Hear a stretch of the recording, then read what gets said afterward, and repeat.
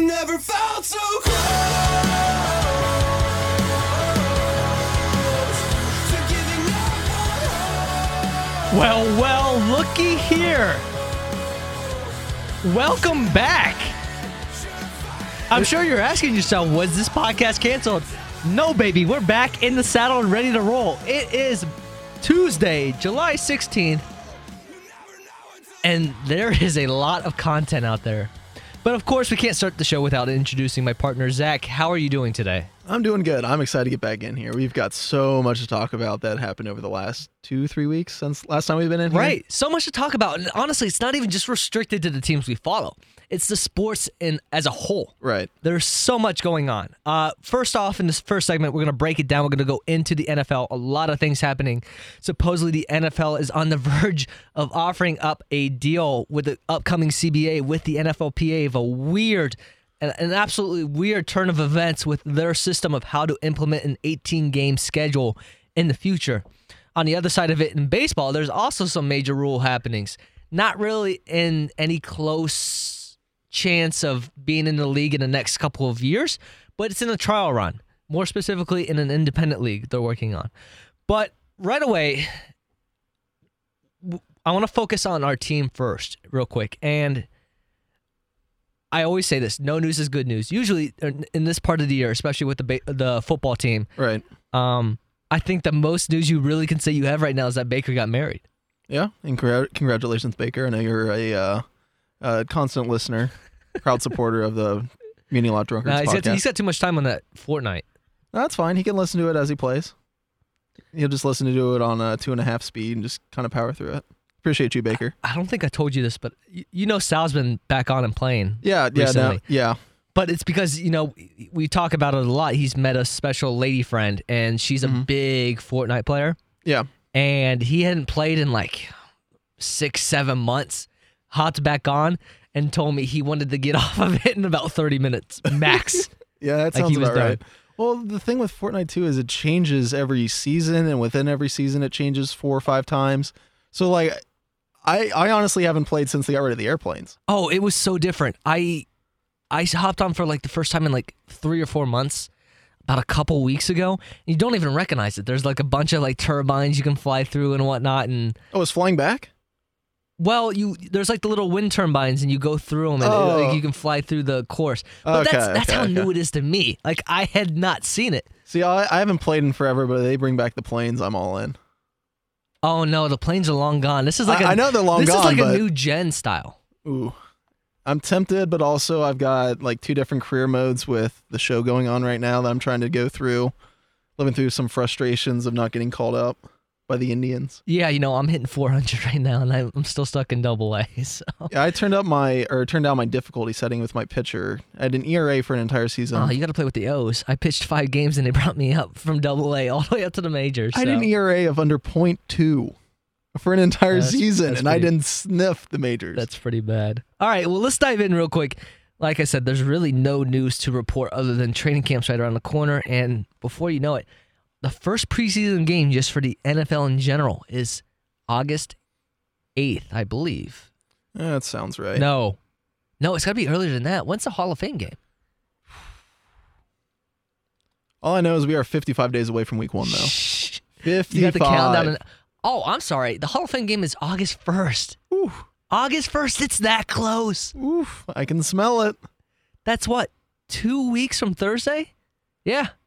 I kind of want to just go find a nice fresh field and just smell some grass and just kind of get it into my system.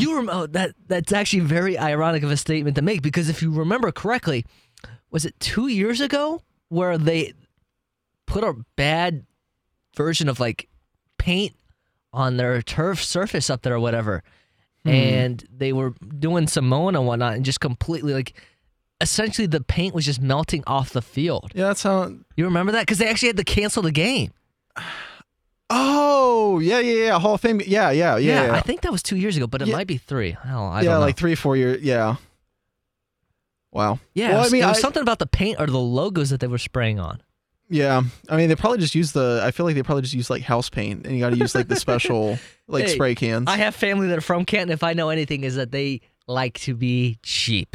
Well, if I remember too, like it wasn't necessarily even just the paint; it was all the rubber pellets that come with the turf. Like, didn't it all just rise to the surface? I think it's something like that. I'm gonna have to read up on it later, but it was still one of those things when it happened. Like it happened the day off. Yeah. So everybody showed up. This field is completely unplayable, and they're like, "Well, crap. What do we do now?" It's kind of hard. And he just refunded everybody. It's kind of hard pressed to find a situation that you can't play on a turf field when it's not just like flooded. Like that's the only reason why I could think where justifiably that you would not be able to play on a turf field. In this day and age, yes, I know. Back in the day when they had like the AstroTurf, back like what Ohio State said. I mean, that was legitimately just carpet. Yeah, it's rain. Yeah, the AstroTurf is literally carpet on top of concrete. I don't understand how anyone ever played any type of sport and didn't just die. I heard back in the day, because Ohio State used to open the shoe actually to just public recreational like use on the weekends back then when they had that AstroTurf, and people were out there playing football in jeans and whatnot. You slide or you like fall because you had to, because if you fall on that AstroTurf, it would completely take the blue out of your jeans is what I would hear. Oof. Stuff like that. Yeah, I'll stay away from AstroTurf. But to get back to our main topic for the NFL today, so it was kind of like a news dump. It's the best way to put it, because, if part of my take's not even covering on their Monday episode, something's off, because this dropped on Friday. It was a report that it came from, most notably Pro Football Talk had this, and Mike Florio. It's that owners have proposed 18-game schedule with a 16-game limit for each player.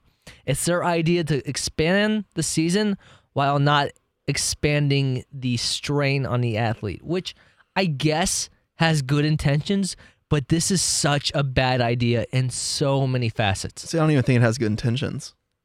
The way I'm looking into this as they want to be able to charge you 2 extra regular season games for like season ticket holders. Oh yeah. Without risking their key players. And then also too, like, I'm assuming that if this were to come into play, that you would rest your good players against bad teams. I don't know if you do it all at once or if you kind of have like a cycle, but I mean, I for one would be very pissed off if I bought tickets, because I just bought tickets for this upcoming season today. They're not the cheapest, especially with the Browns upcoming. NFL in general, go look at the average ticket. Well, yeah. Yeah. Unless you root for a bad team and choose to go to a late game in the snow and then you pay $8 or something like that. But no, I'd be so pissed if I bought tickets and then I go up there to find out, oh yeah, Baker's being rested today for workload management. I'd be livid that I paid all that money to not see some of our top players play. Yeah, that's a big carry-on point that everybody's been making since this report dropped back on Friday. I know Florio himself brought up this point, and it's actually a really good one. It kind of carries off of what you said. He made an example of the Browns this year. So they're going to play in Arizona on a Thursday night game.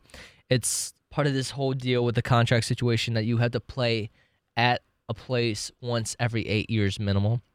Okay. So this is, I think we haven't been to Arizona in the past 8 years or whatever. So you're thinking about, I mean, just go look at Browns backers. They're everywhere. Yeah. I'm sure there's a big fan base down there in Phoenix. Oh, there has to be. So they're looking towards that game, that Thursday night game, to go and see their team play. That's really the only chance they get to see them in person. Right. And you're telling me that it could be one of those games where Baker Mayfield, Odell Beckham, and Jarvis Landry happen to be out because maybe the Cardinals are bad and the Browns feel comfortable that they can use that game as one of the games to keep their star players out. Right. Yeah. Like that's...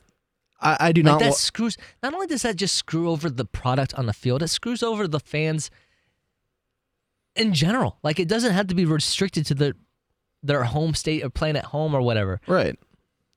The NFL is such a globalized game, and even much more so in a micro-sized way. And within the country, you have fans of all the different teams across all over the country. They're not just regionally located. Right. So I think it's turning a blind eye to the bigger issues at hand for something like this that just could create even more problems than it really needs to be. Yeah. No, this is 100% all about just lining the owner's pockets. And you know what league wouldn't have this issue? The AAF. We're going to go back to that, aren't we? No, it's another good point that Florio actually brought up. He made the point that it shows how aggressive and how determined and how desperate, honestly, the NFL is to get 18 games on the docket because of the monetary aspect. Right. But that like they're trying to give this. I mean, I'm sure for a player's sake, they're not going to hate this, but it's just everybody else. Well, 'cause I mean, the key players, like you, including preseason, that's a 20 game schedule, and then you have the playoffs. Like, if you're a good player, you play in maybe one preseason game, week 3, if that. I don't think it's fully the concept isn't fully developed yet because I feel like they would take away some preseason games if they did this. Yeah, no, I think I saw that you only go down to 2 preseason games. So, like, I just mean the amount of games that you would play over this 20 game span would relatively be about the same. The only thing I think I saw too that they'd add an extra bye week in there. So that's the only thing I could understand that the players would like is, okay, you expand the schedule, but then I get an extra 3 weeks of rest because you have the bye week, and then if you have to sit out 2 weeks. So, I mean, that's 3 bonus weeks of rest that you kind of get sprinkled throughout the season instead of just kind of delaying the start of it that like we have now. But here's your biggest loophole, and I don't know if loophole's the right word to use, but it's kind of the ironic factor in this whole thing. You're cutting down 2 preseason games to get this 18-game schedule with 16-game limits on players. Mm-hmm. You're essentially creating an extra 2 glorified preseason games.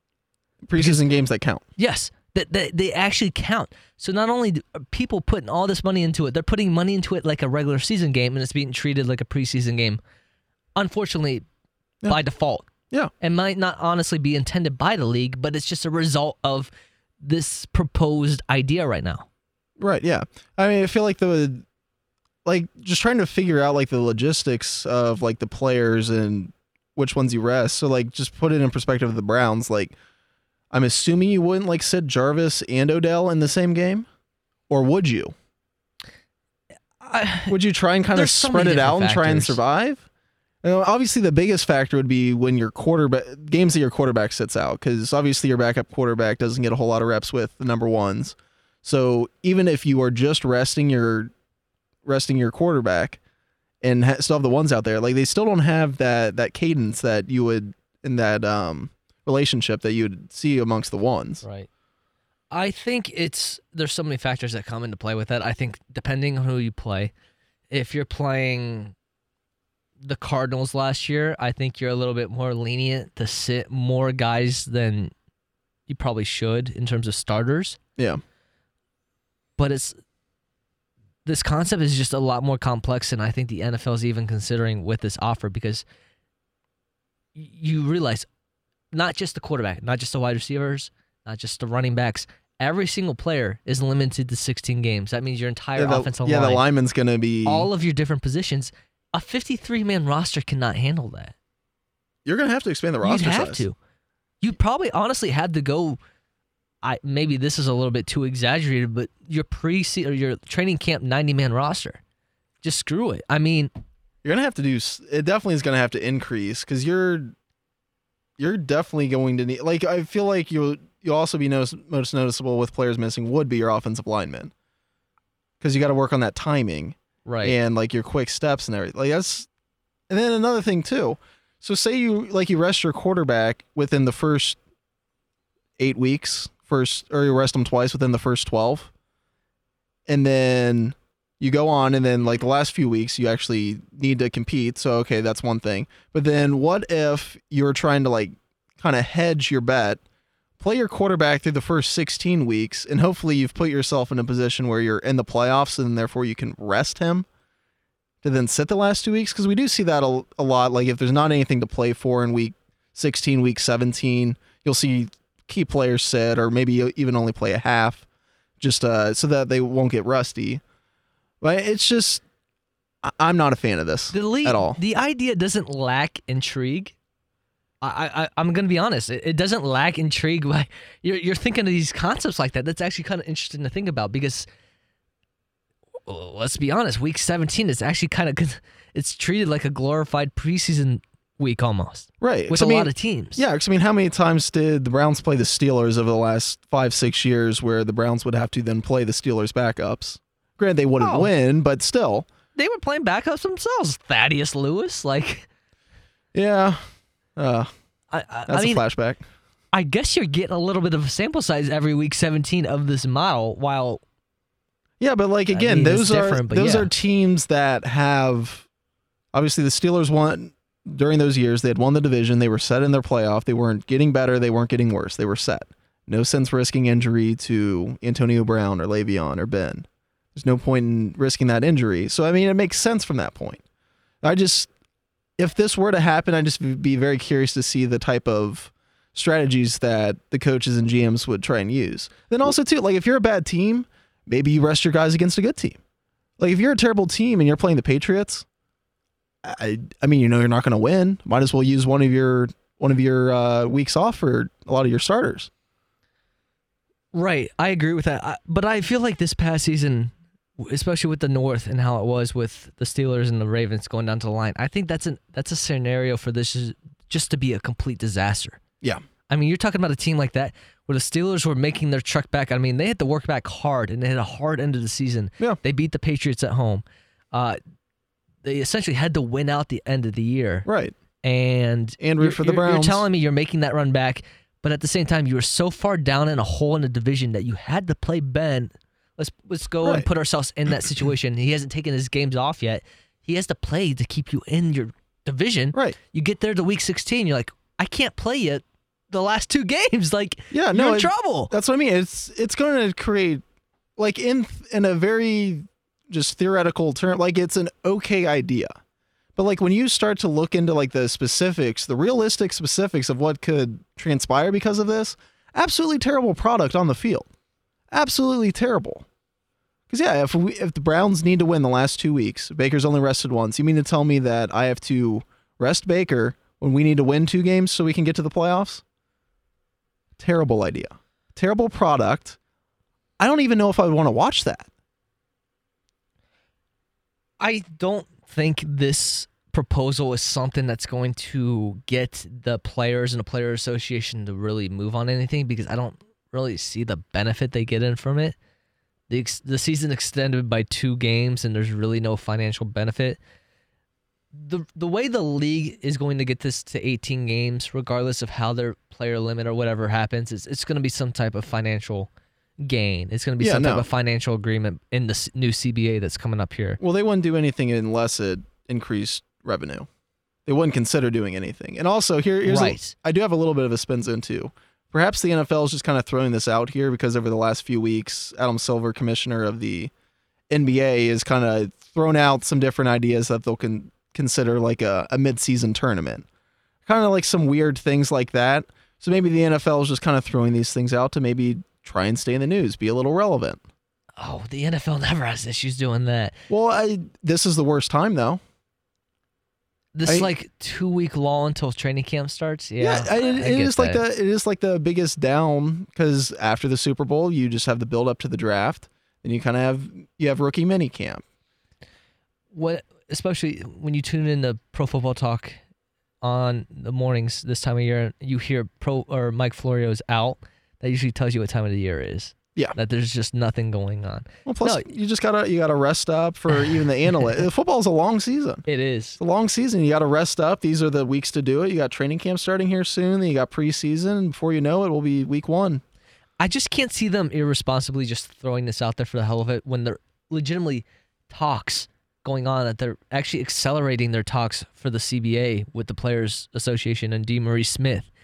So if you're getting that momentum started, why would you just even risk throwing out something dumb like this and kind of put them on guard?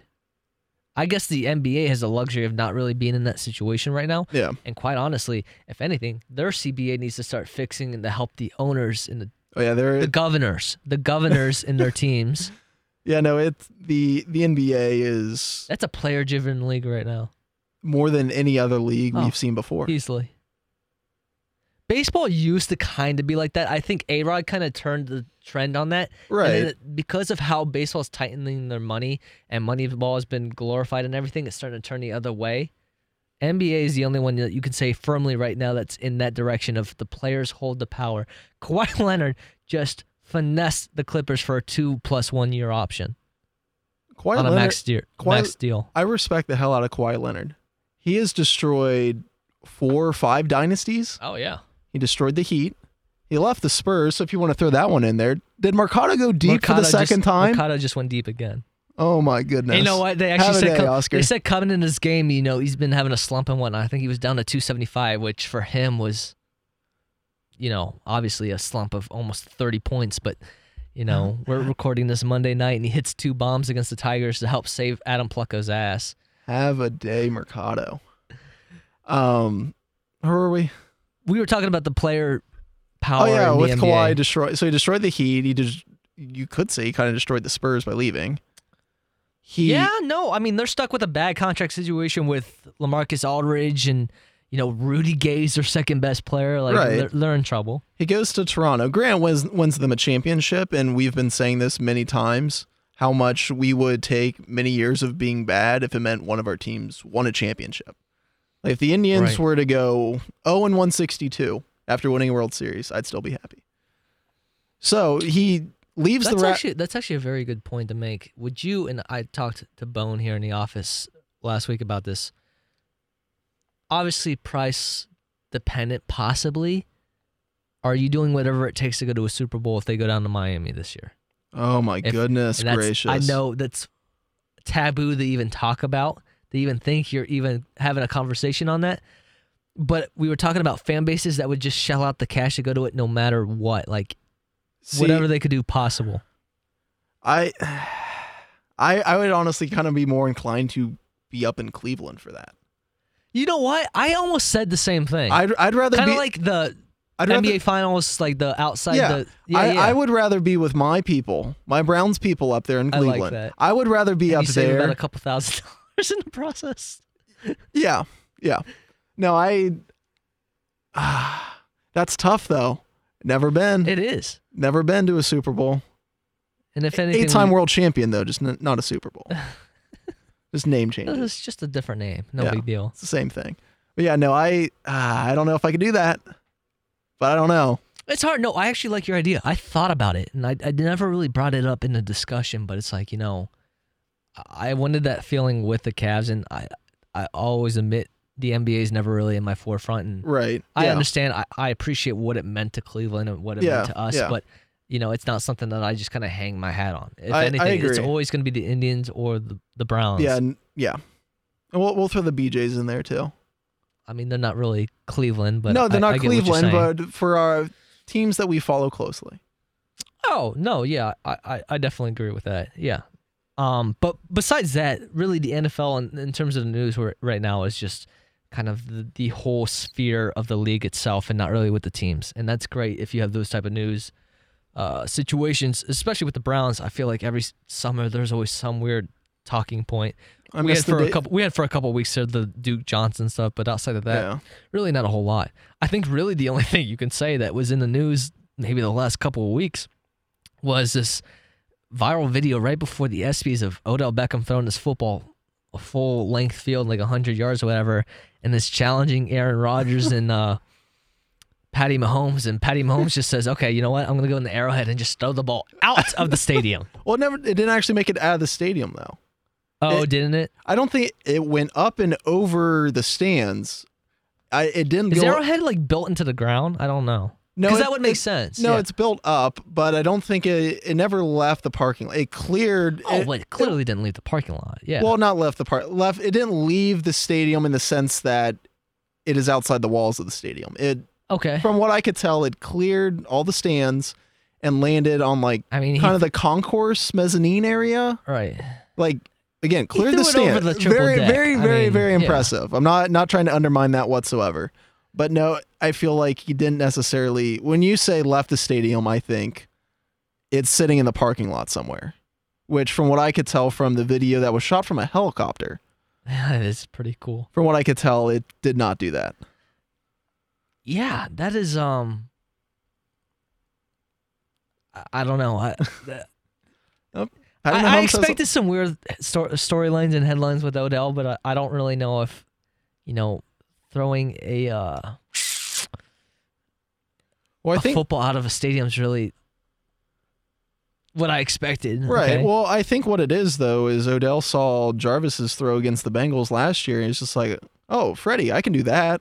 Here, let me throw this ball the entire length of the field. I think Odell wants that play called for him this year.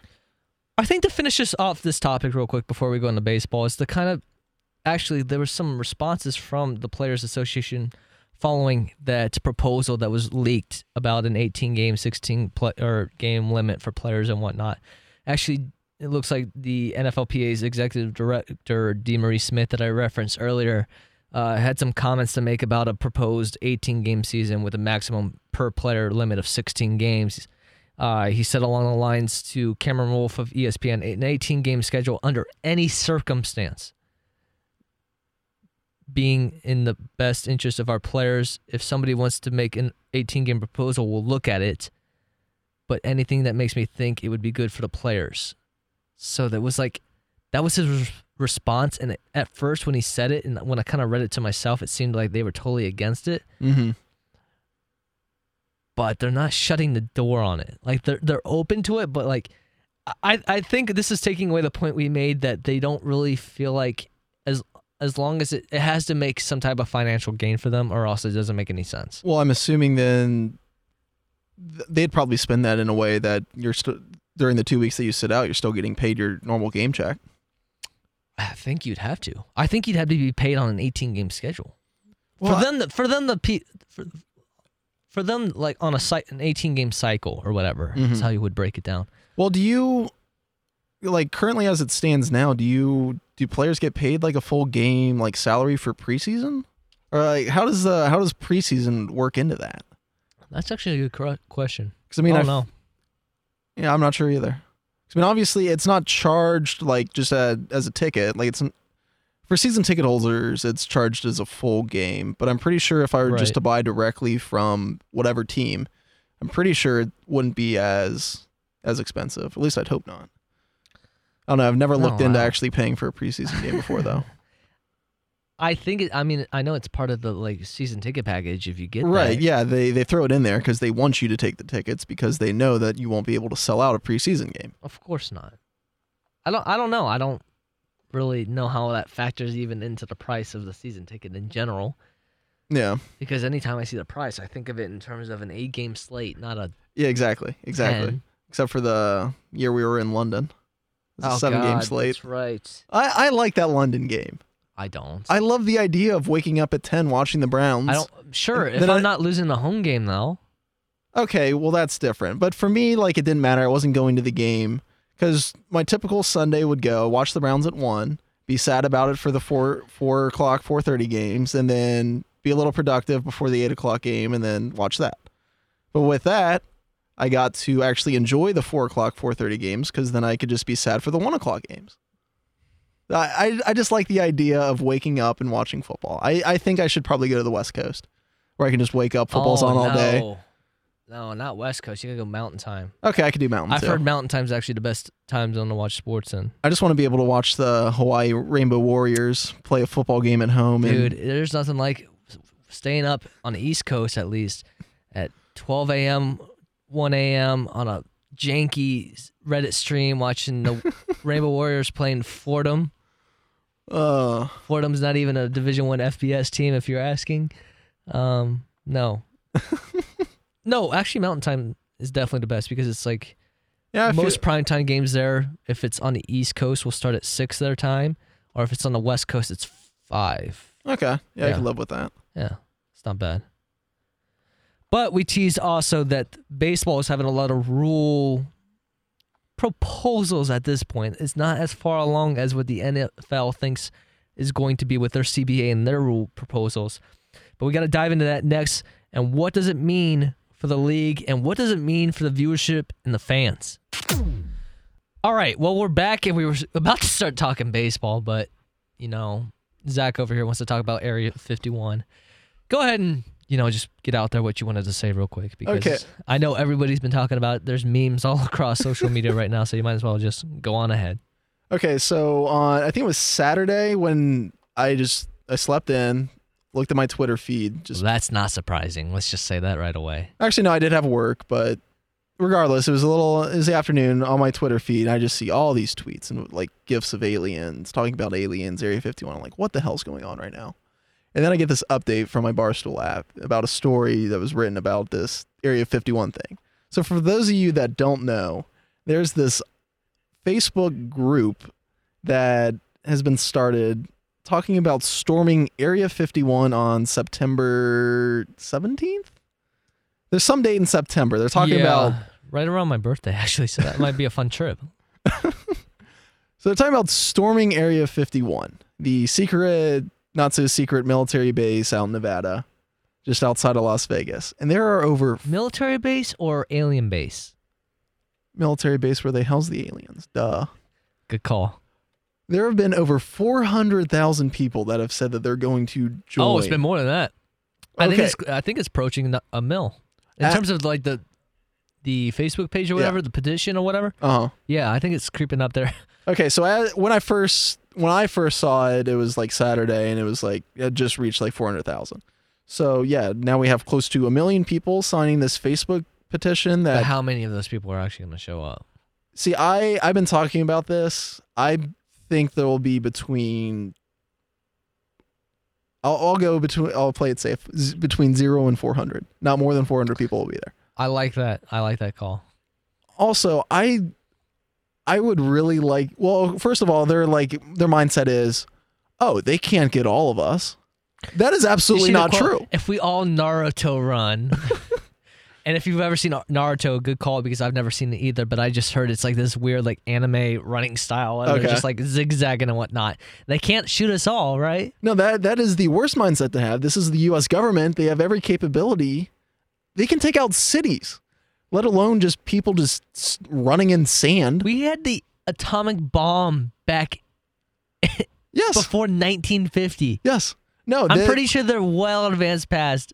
They absolutely can take you all out. But what I think will happen, if there is I'll call it a substantial amount of people. I'll even call a group of 20 people substantial. Oh, more than one, yeah. What they're going to do is they're going to shoot non-lethal weapons at them. They're going to shoot beanbags at them. I don't They're know going to about shoot that. rubber pellet guns at Area them. 51 actually has the exception of that. I think they actually have the exception where if you come on property, they have the right to put you down. They could. I feel like they would do that with one person. I feel like this is blown up too much, though, that I think actually killing someone would be too far because of the backlash that they would get. If just a random story came out and said, oh, someone was trespassing on Area 51 and he had to be put down.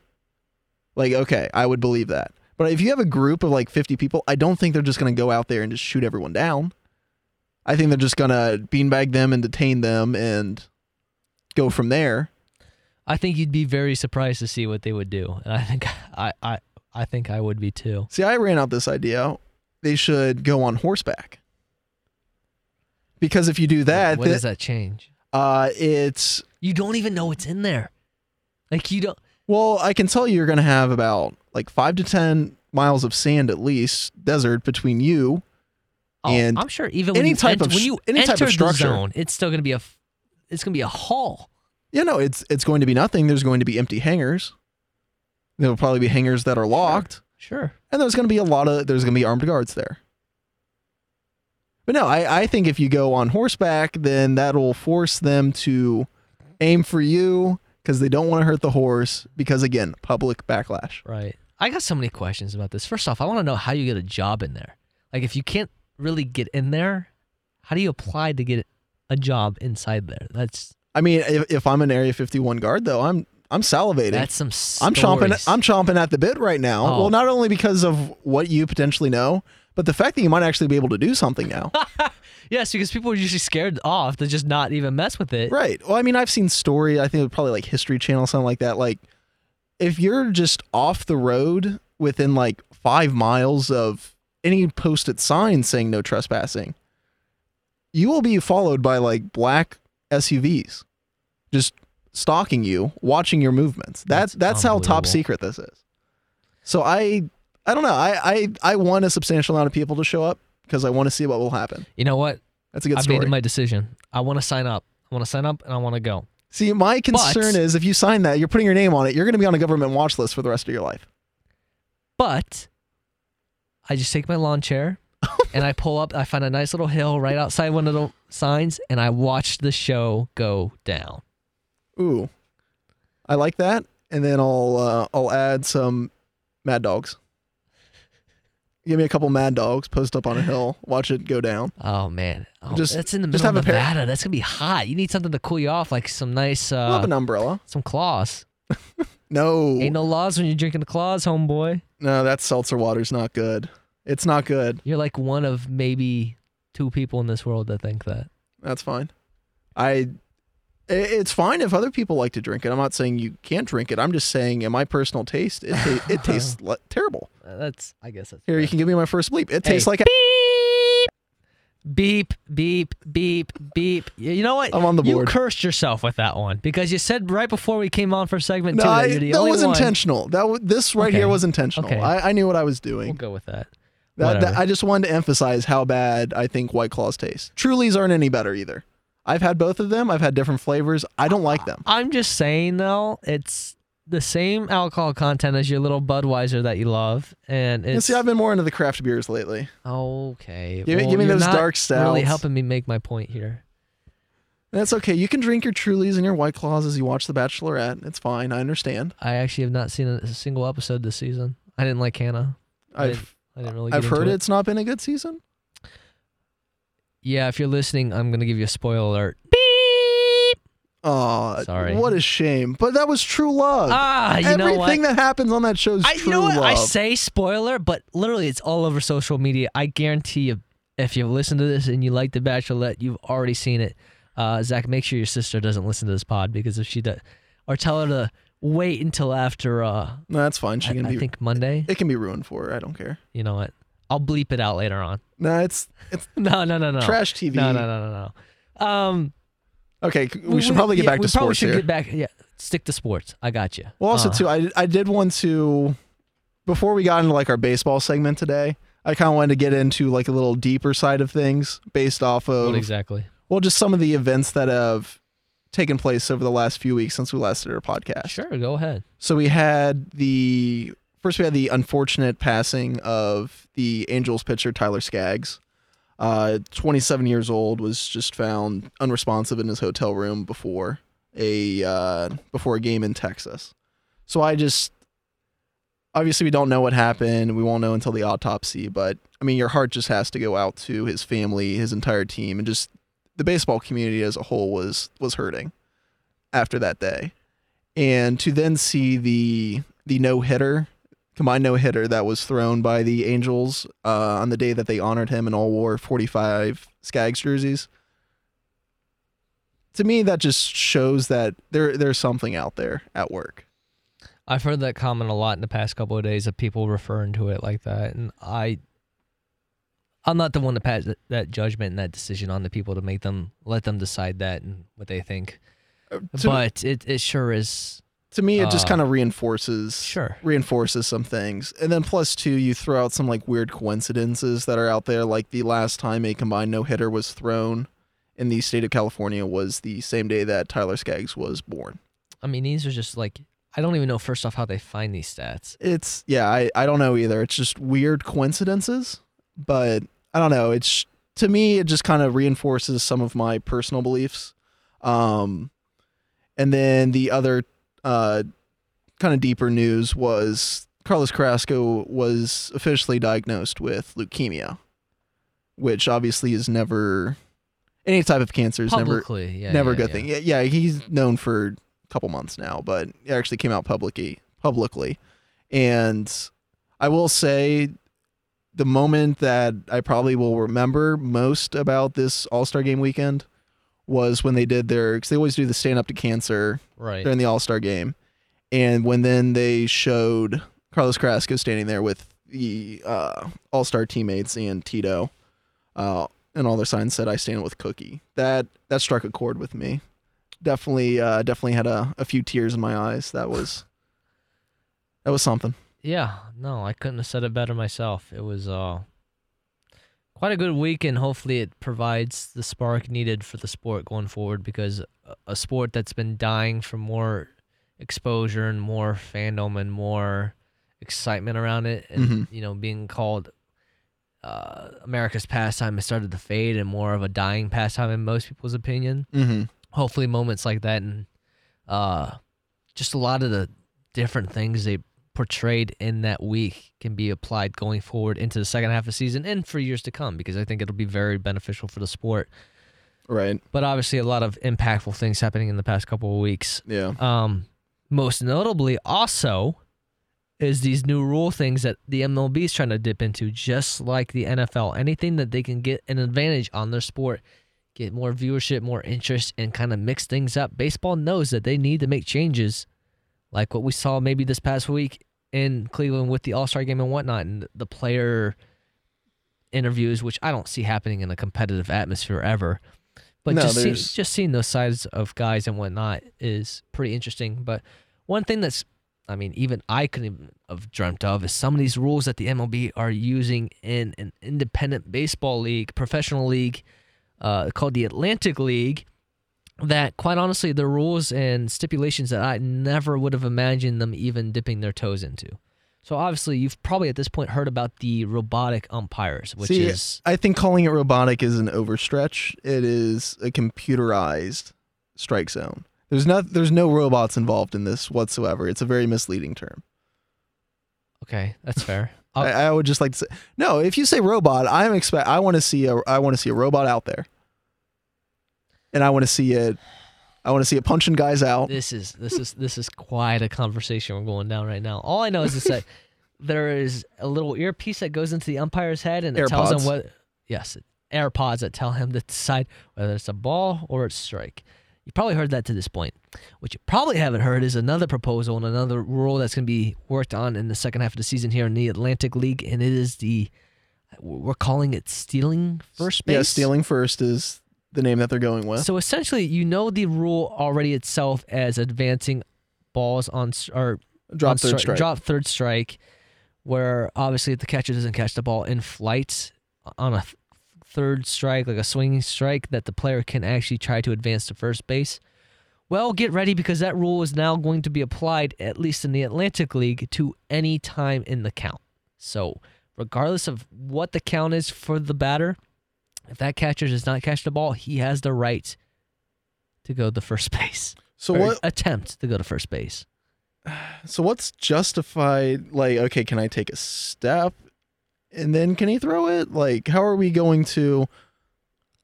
Like, okay, can I kind of just like fake the catcher out just to have a little fun with that?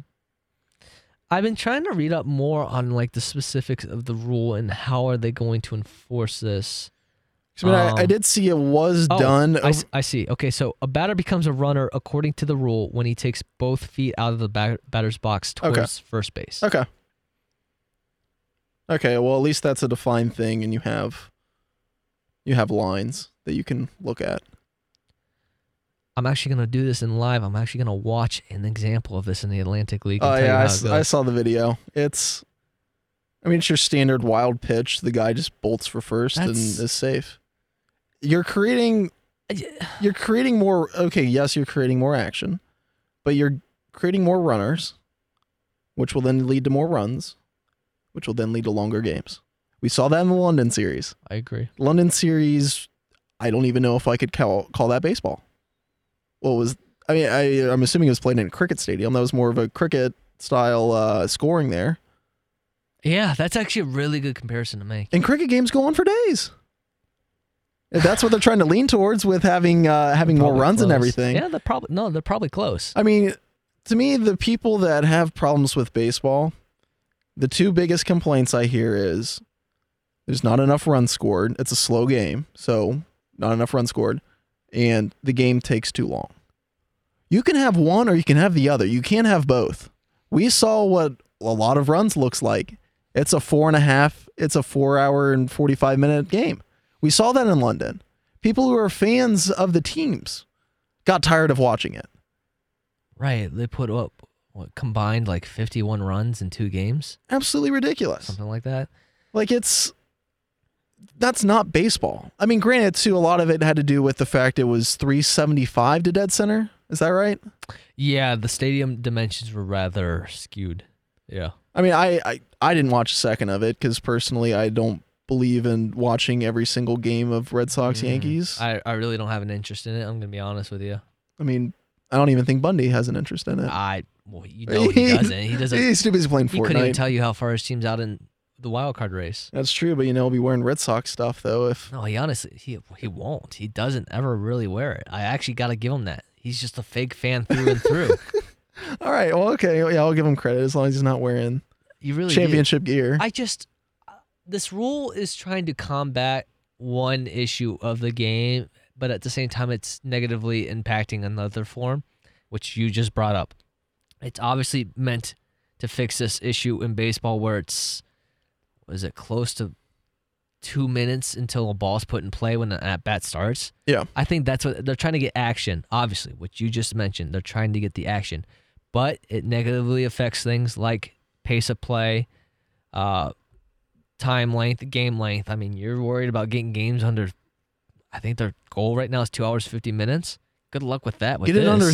Give me 3 hours consistently and I'll be happy. Because the average fan like us, yes, but the casuals though, those are the ones that they're trying to bring back in. I mean, yeah, because you don't really have another choice, but every other sport is timed. You know when things are going to end. With football, I know to block out 3 hours of my day on Sundays to watch the Browns. Right. With baseball, you have a general idea of, the game's at 1. It'll be done for 4:30ish, between 3.5 hours. That's generally a safe bet. Sometimes you get, I'll call it lucky. Sometimes you see a pitcher's duel, and it's done in 2.5 hours. To me, I have zero problem with a 1-0, 2-0, 2-1 game. That's 2.5 hours. That's a good baseball game. To me, baseball isn't about runs scored. It's about defense. Again, you're talking like any baseball purist known to man. But if you're taking the average Joe off the street that really isn't big into baseball like us, and you're telling them to sit there and watch a 2-1 game, I think the only thing that's keeping them there is the hot dogs and soda pops. That's about it. We're starting to see a lot of stadiums kind of cater to that too. Like we saw, it's been 4 or 5 years now since the Indians have had the district tickets. Oh yeah. It was $10 and it was $12. Now I think it's up to $15, where you get standing room ticket and a free beer. Yeah. That's a good deal. I'll take full advantage of that.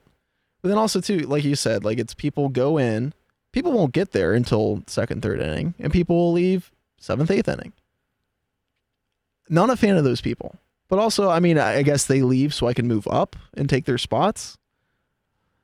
It's the casuals. It's the people using it as a night out. It's the people using it as an opportunity to just do something for the night. For the gram. Well, you get a lot of that too, especially out in the district. Yeah. Oh, yeah. A lot of that. One way to finish off this podcast tonight is, we actually might want to talk about our team a little bit. So we're sitting here. It's Monday night heading into Tuesday, July 16th. So the trade deadline is approximately 15 to 16. So just a little over 2 weeks away. And if you're sitting there as an Indians fan right now, you're in a complete state of unknown. You really don't know the path that your team's going to take. You kind of have a hunch just knowing how your owner and your GM and your operations works, pretty much. But I guess there's always an opportunity of surprise. I think what hurts teams like the Indians going forward is the removal of the waiver period in August, the waiver trade deadline. Yeah. So there's actually just one solid trade deadline on July 31st. So that's going to be a little hard for them in how to maneuver because they love to pick out those type of deals. They got Jay Bruce a couple years ago, and they got Bringer of Rain last year. Yeah. Josh Donaldson. Mm-hmm. So if they're going to make moves to acquire anybody to improve the team now, it's going to have to be in the next 2 weeks. And it's going to put the initiative that they have to actually spend a little bit more than they probably want to get that type of player. Well, see, you can parlay that and go with net spending by dishing off some of your assets. Which I think will happen. It needs to happen. The name at the top of my list is Bauer. I think you and I and a lot of smart baseball people, not to brag, but I feel like, honestly, it has to happen. You can move Bauer, and I feel like a lot of teams will overpay. His value, regardless of how he pitches the rest of the half, this half of the season, tanks astronomically, whether you trade him before the deadline or if you trade him in the offseason. Right. Because that extra, especially when you're trading him to a contender, that extra postseason means so much to them. Right. Well, and I'm going from the perspective of, I don't know how much more use he has this year. He's pitched 120 plus pitches this year. How many times? Quite a bit. So he has granted, like, Bauer is a specimen. He's an out there dude. He does his own training. So he's a very unique individual with his training. So, I mean, this is what he wants to do. I feel like he'd be happy if he could pitch 200 pitches in a game. I feel like he would want to pitch an 18-inning game and put up 250 pitches. He probably would if you asked him to. So, I don't know how much more his arm can physically go trying to perform at this level. I mean, he hasn't even had his best stuff in the last month and a half, 2 months. I think you're thinking a lot deeper into it, because I think people just think on the forefront that he has one more year of control after this, and then he's going to be doing his he's going to be I'm just saying your deal things. I feel like there's just a lot of good reasons. Like one of them is going to be that $20 million threshold that they're going to owe him next year. Most likely, what arbitration is going to value him at. Yeah, I just mean there's a lot of good reasons to trade Bauer, and He'd be your highest paid player next year. Yeah, without a doubt. Yeah, and there's a couple other people I'd like to move too, but I mean, we talked about this before the season even started. Would have liked to have seen them maybe move Kluber. I mean, especially, I think he only has one more year under his deal. I don't think he's. Yeah, he's not moving. Actually, he's got 1 year solid. He's got a team option. Okay. In 2022.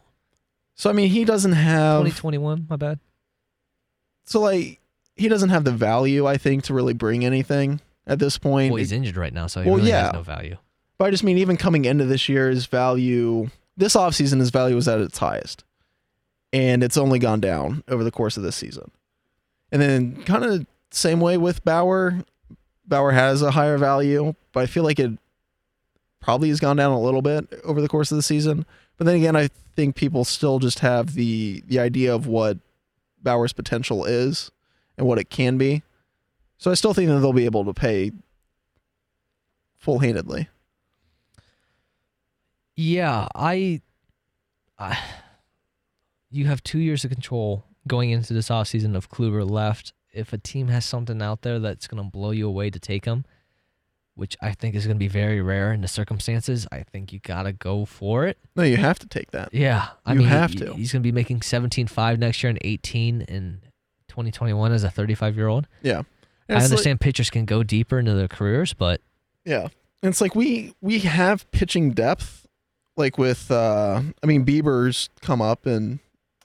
Hell, Zach Plesac. Plesac's pitched well. Aaron Savali and Jeffrey.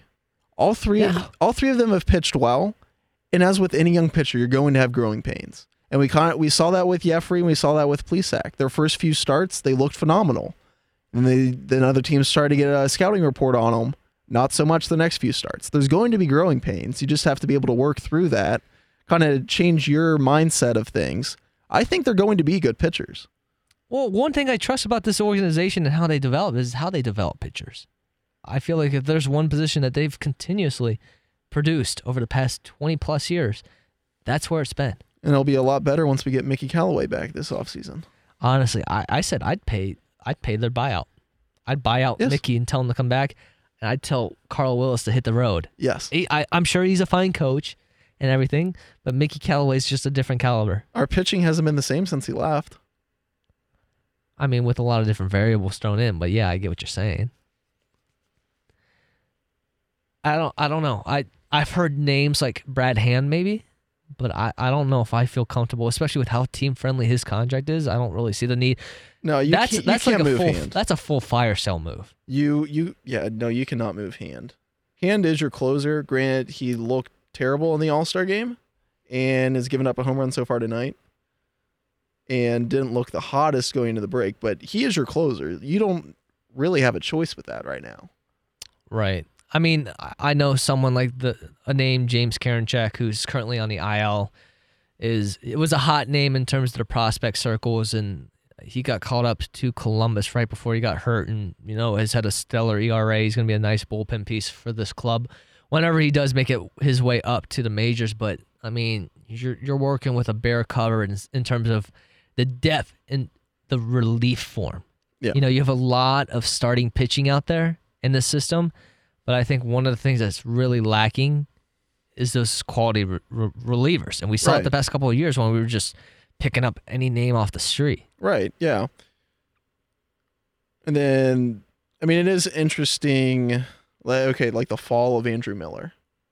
How far my God. How far he has fallen from 2016 to now. Cody Allen's the same way. Cody Allen, I think he's on a minor league deal in the minor league system of the Twins. Yeah, go figure. He's AAA. Now, how much you want to bet? He'll come back, shut down the Indians in the last month of the year. Last series. I really don't want to hear that, but thanks. But we talked a lot there about sells. Could they sell? What are the scenarios, and where do you think this team?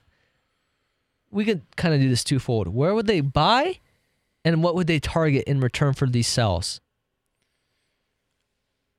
I mean, you kind of hit the nail on the head. We kind of need some stronger relief pitching. You need a starting bat, a major league quality bat. Yes, 1%. You need that, and then definitely My choice, though, you can get a corner infielder that could possibly play third base, because if you could finally move Jose back to his natural position of second base, so you have to do it. So you're just going to eat what I've been saying. Are you just going to eat then Kipnis's 14.5 to sit him on the bench? Oh, I don't think you have to make that initiative now, but I mean, it's something you can process. That's thinking past 2019. I mean, when I say eat, I mean just not play him. Because we've seen in years past when Jose's moved to second, Tito finds a way to put him into the lineup, that means center field. So I mean, you're asking this management to. But I also didn't think they have someone like Oscar Mercado in center field, which is why they made those moves. I mean, that's fair, but also I don't think anyone would do any worse. Here's the weird thought: how many years has it been since Jose's played in the outfield? Because that feels like a lifetime ago. I don't even remember Jose playing in the outfield. That would have been. He did. He spent early on, before he broke out. That would have had to have been like 2014, 2015 then. It was back then. Because Jose broke out in 2016. Yes. Like early on. And he played early on in that season. He did some time in the outfield. Yeah. I mean, he rushed onto the scene and then. He was essentially a utility man. Yeah. Yeah. I mean, it's kind of flipped with back then when we had Lonnie Chisenhall, because he was a third baseman who kind of reinvented his career by learning how to play the outfield. That is right. Became a usable outfielder. His bat got better too, and now he's just stuck on the IL with the Pirates. I would like it. I think more often than not, your outfielder or your bat's going to come from the outfield. I saw there was some random person on a posted like a 3-team trade opportunity between the Brewers, the Indians, and the Orioles. You'd send Bauer off to Milwaukee, and I think most of your haul would have been coming from the Orioles, which I didn't like to hear in the first place, but it was like Trey Mancini, who's a very solid outfield bat, can play right away. I think he's hitting 280. You can stick him in one of your corner outfield spots, and quite honestly, it'll be a make-or-break thing with Jake Bowers and see how can he handle going forward. So I feel like Bowers is kind of being more forced in the lineup too, just... Yes. Because of how well Yandy is doing with Tampa. So sure. So it's more of I'm going to play him every day because Yandy's doing well, so I can't look bad because of this trade. Right. Also, other pieces in that hypothetical were the likes of Michael Givens, their closer for the Orioles, which doesn't mean a lot to me. No. And Dylan Bundy, who's been mediocre at best as a 26-year-old pitcher that just can't get over the hump. He hasn't had a good year in years. Yeah. I would prefer prospects than those two guys on the back end, if something like that from the O's. Yeah. But there's so many different scenarios, and it just depends on who the Indians target, because I feel like I hate it, but if they traded him to the Yankees, they could get the best haul. You could get someone like a Miguel Andujar who could play third base, be a 280 hitter, and that could really rejuvenize your infield. Mm-hmm. Yeah, and but then you can get some prospects on the line. But then you're looking at then playing the Yankees, then assuming you lose the division, win the wild card. It depends on how desperate they are, because I feel like if the Yankees get really desperate and start striking out, no pun intended, but on all these starters that they're trying to look at, like Marcus Stroman, maybe a Madison Bumgarner, if they really get desperate and they see Bauer sitting there and they know the Indians, it sounds like they've made their intentions known that they are interested in selling him at this deadline. Mm-hmm. I'm thinking that a guy like maybe Gleyber Torres could be on the market, and he could be a guy that could be a chip sent back in return. And I think if you can get Gleyber Torres for getting Bauer off the books, I think you pull that move in a heartbeat. Yeah. And I've kind of heard that name floated around a little bit. If the Yankees get desperate, Gleyber Torres could be a guy that comes back for Cleveland if they do, in fact, strike a deal for Bauer. I mean, we'll see. We got, 2 weeks left? Just a little over 2 weeks. 2 weeks and 2 days? It's going to be rather exciting. It's all going to come fast. I mean, hell, it's going to be Tuesday the 16th here when you hear this podcast. There might even be some news broken there, and I know there's some rumors about some starting pitchers that are going to be on the market here soon. But thank you for listening. We appreciate it. There's going to be a lot more news coming around. Training camps around the corner. Like you said, the MLB trade deadline's coming up too.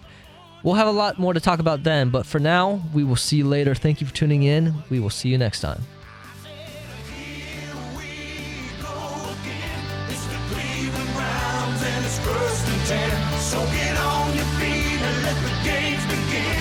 'Cause here we go again.